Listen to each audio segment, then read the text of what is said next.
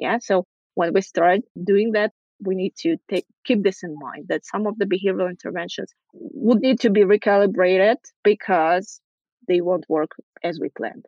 Welcome to the Innovation in Compliance Podcast, part of the Compliance Podcast Network. Join us every week as we talk with industry innovators who are making compliance to help business run more efficiently and at the end of the day, more profitably. Here's your host, Tom Fox. Hello, everyone. This is Tom Fox, back for another episode. And today I'm thrilled to have back with me Vera Sharaponova. Vera is a compliance professional practicing in really all of Europe. And I've had her on the pod a couple of times. She's a well-known commentator in the compliance community. And she recently wrote an article for the FCPA blog that I found extraordinarily interesting, entitled European Banks Are Behavioral Risks Pioneers, period. No, really. It was really intriguing. I asked her if she would come on the pod and talk about it, and she graciously agreed to take some time. So Vera, first of all, with that incredibly long-winded introduction, welcome back to the podcast. Thank you. The introduction was great, and I'm happy to be back. So maybe we could start with what interested you or what led you to write this article? All right. Well, that's a great opening question. It's not only you who found this topic and the article intriguing and interesting. I also found this topic very interesting when I first delved into that half a year ago. I would need to say that as a standard line of business, we don't have much to do with financial institutions as such, with banks or insurance companies. Studio Etica, the consultancy which I'm running, the ethics and compliance consultancy, most of the time we work with real sector and with many industries like telecoms and defense and manufacturing, retail. But we rarely have engagements with banks. But last year, I did some webinars with people from banking here in Europe, specifically with people working in the UK in the banking industry. This topic came up and I started to delve into that and I started to look into that because I found it absolutely fascinating and quite innovative, and it turned out to be so. Both sides of the Atlantic, we've seen banks have a series of issues and challenges, really starting with a financial crisis back as far back as 08, 09, but moving forward through a series of different regulatory challenges that I think you and I have really chronicled in our various writings. So what do you really see, or what have you seen as some of the behavioral risks in the banking sector? So the behavioral risk, the question was, is it like kind of a specific behavioral risk to financial industry? I would rather say that behavioral risk is more or less always the same. The thing which we care about in compliance is more or less the same everywhere, in every company or every industry. The behavioral risk of the employees doing something which can lead to unwanted outcomes, to poor outcomes for the organization, for the employees themselves, for the customers, for the broader public, etc., etc. So this is the main, I guess, definition, the broad definition of what behavioral risk is. And of course, there are lots of subcategories under this broad definition. What kind of a wrong can happen? What kind of a wrong decision an employee can take, depending on the circumstances, right? So what is specific to financial industry is the fact that these guys work with money. This makes their job riskier because the outcomes can be more immediate and more clearly seen and more clearly felt by the customers, first of all. I don't think there is a kind of a specific behavioral risk, but I do think that this behavioral risk can lead to more drastic outcomes if it materializes. In your article, you talked about the regulators. And in the United Kingdom, that's the Financial Conduct Authority. And you also talked about the Danish banking regulator. And I was interested to see the regulators actually focusing on this. So how do you see regulators driving this type of at least dialogue within corporations? In the United States, the Department of Justice talks about culture, and that's related to behavioral risk, but it's a little bit different. So could you say a few words about the regulator's role in driving this discussion?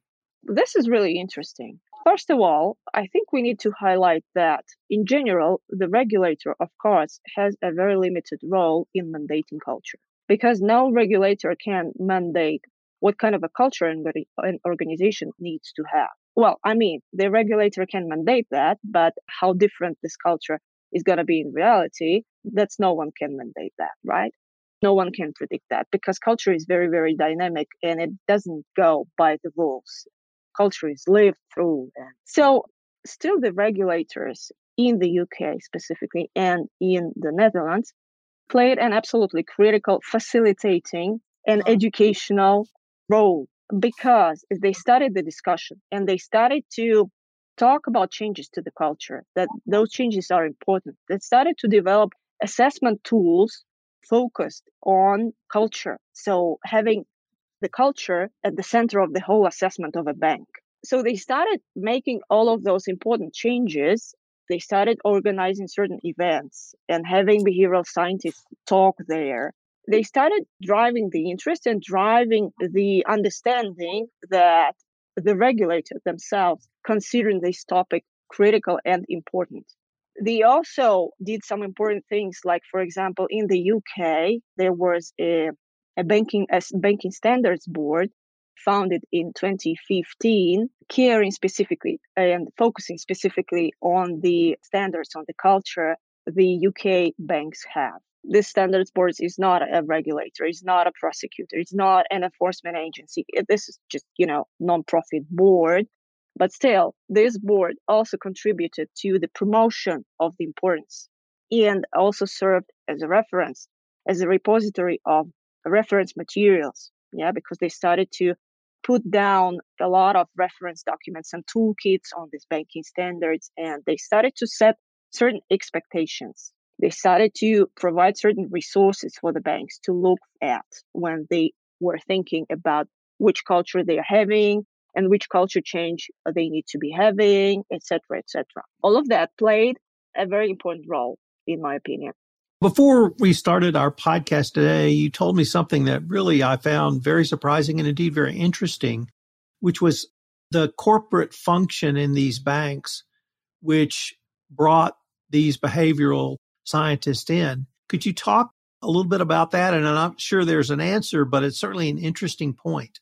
Yeah, sure. That's really remarkable. But really, the behavioral scientists running the behavioral units right now in the Dutch banks and in the UK banks here in Europe, to whom I have talked, most of them say that the whole thing started from their chief audit executive. That the chief audit executive came to the conclusion that many problems stem from behaviors. And that's why those chief audit executives came to the idea that they would need to have a behavioral unit inside of an internal audit team. And most of the behavioral units working banks right now and looking into behavioral risk sit inside of the internal audit function, which I find very, very interesting.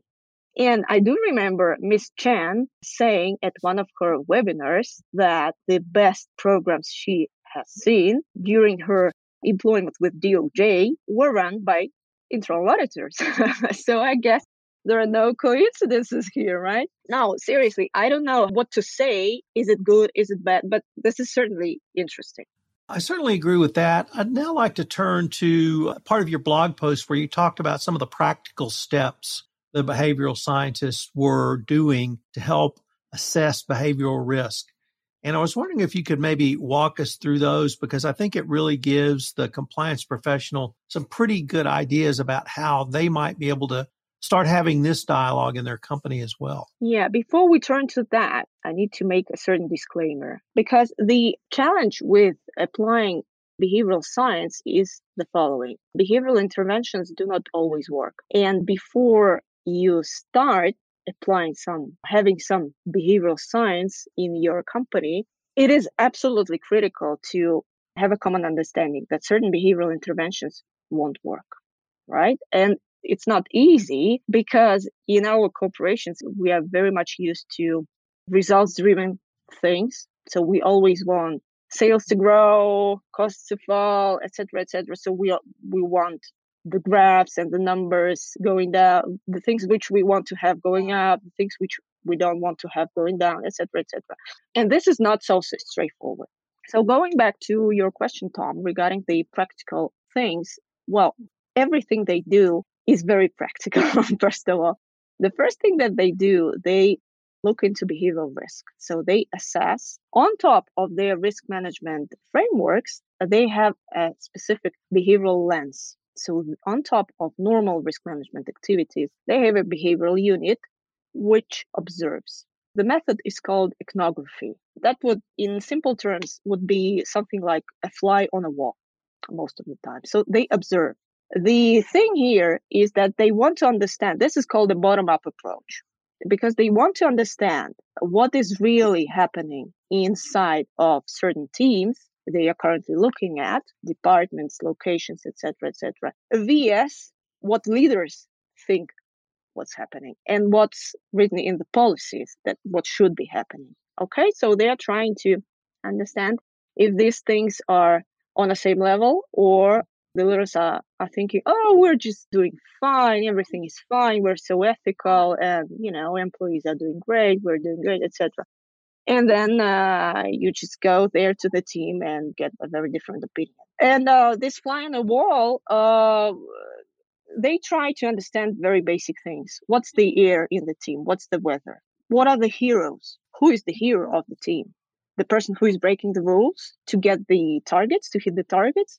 Or who? What is the perception of risk? What employees actually think? What is risk? What is risky? What is not risky? What is okay doing? What is not okay doing? What are the social norms of this team? What about the psychological safety within this team? And all of that, they kind of compare and triangulate and compare to what's written in the documents, the policies and regulations, etc., etc. And doing all that, they arrive at a certain heat map of the organization. And they go to the board and say, listen, here are the risk hotspots.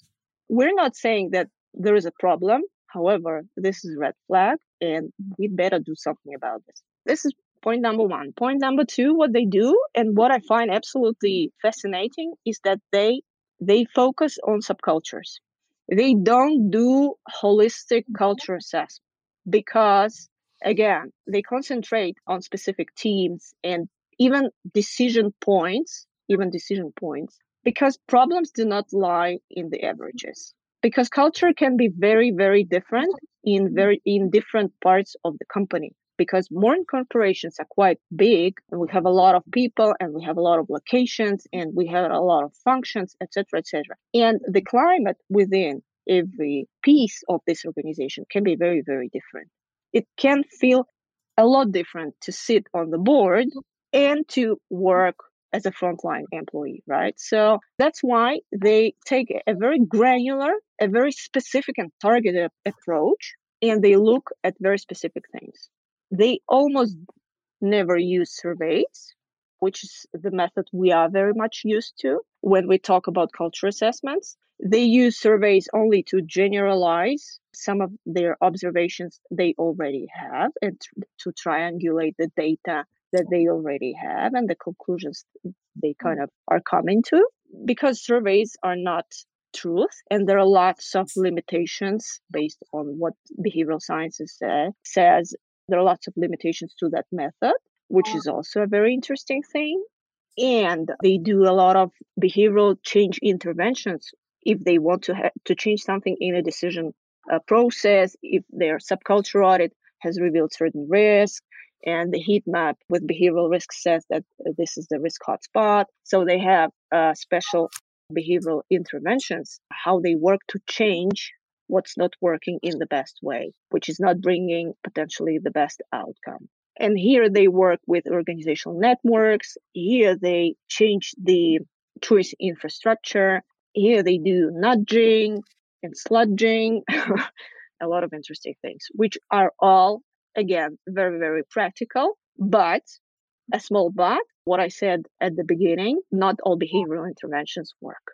Yeah. So when we start doing that, we need to keep this in mind, that some of the behavioral interventions would need to be recalibrated because they won't work as we planned. You mentioned Wei Chen and her remarks about having a chief audit executive or someone with that professional training as a chief compliance officer.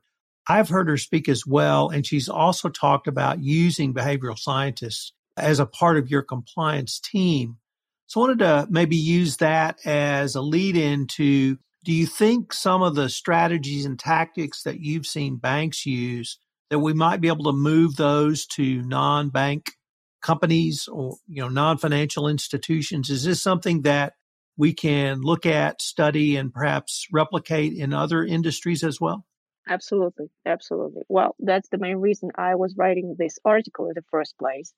By the way, I'm planning to write a little bit more about all of that, specifically about the things we just discussed, about looking into the behavioral risk and looking into subcultures, et cetera, et cetera. The goal which I'm pursuing here is absolutely educational and spreading the word and diffusing the information. I think we all in a compliance profession, regardless of the industry we are in, we need to have a better insight. We need to have more information about what these people are doing and the methods they are applying. Subculture audits.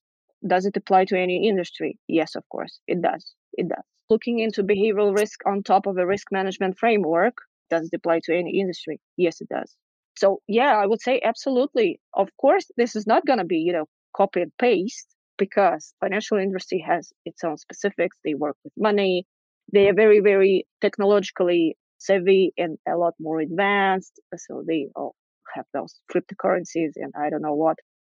These days, many banks right now have voice surveillance and context surveillance, et cetera, very specific software tools, which other organizations don't have. But still, on a conceptual level, on a framework level, on a general approach level, there's a lot to learn. Well, that really sounds like not only something very interesting for you to study, but it's going to be something very interesting for the rest of us to consume from an educational perspective. So I'm greatly looking forward to your next article on this. Unfortunately, we're near the end of our time, but before we go, I wanted to ask you if anyone wants any more information on the topics we've talked about today. We're going to link to the FCPA blog, but if they wanted to get in contact with you, for instance, what might be the best way to do so?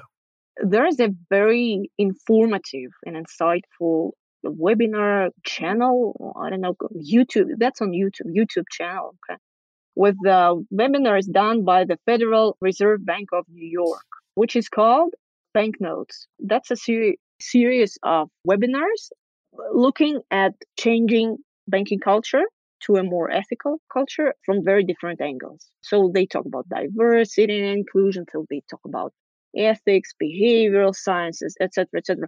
So they talk about the changes brought by the pandemic, by remote work, etc. What this has to say about the changes to the culture and how we're dealing with all of that, psychological safety included, etc. So I find it absolutely fascinating. Also, yes, as I've already said, I'm planning to write a little bit more on this. If you want to read what I write, the best solution here is to follow me on LinkedIn, because I'm always posting everything there. So the best option would be just to make friends on LinkedIn.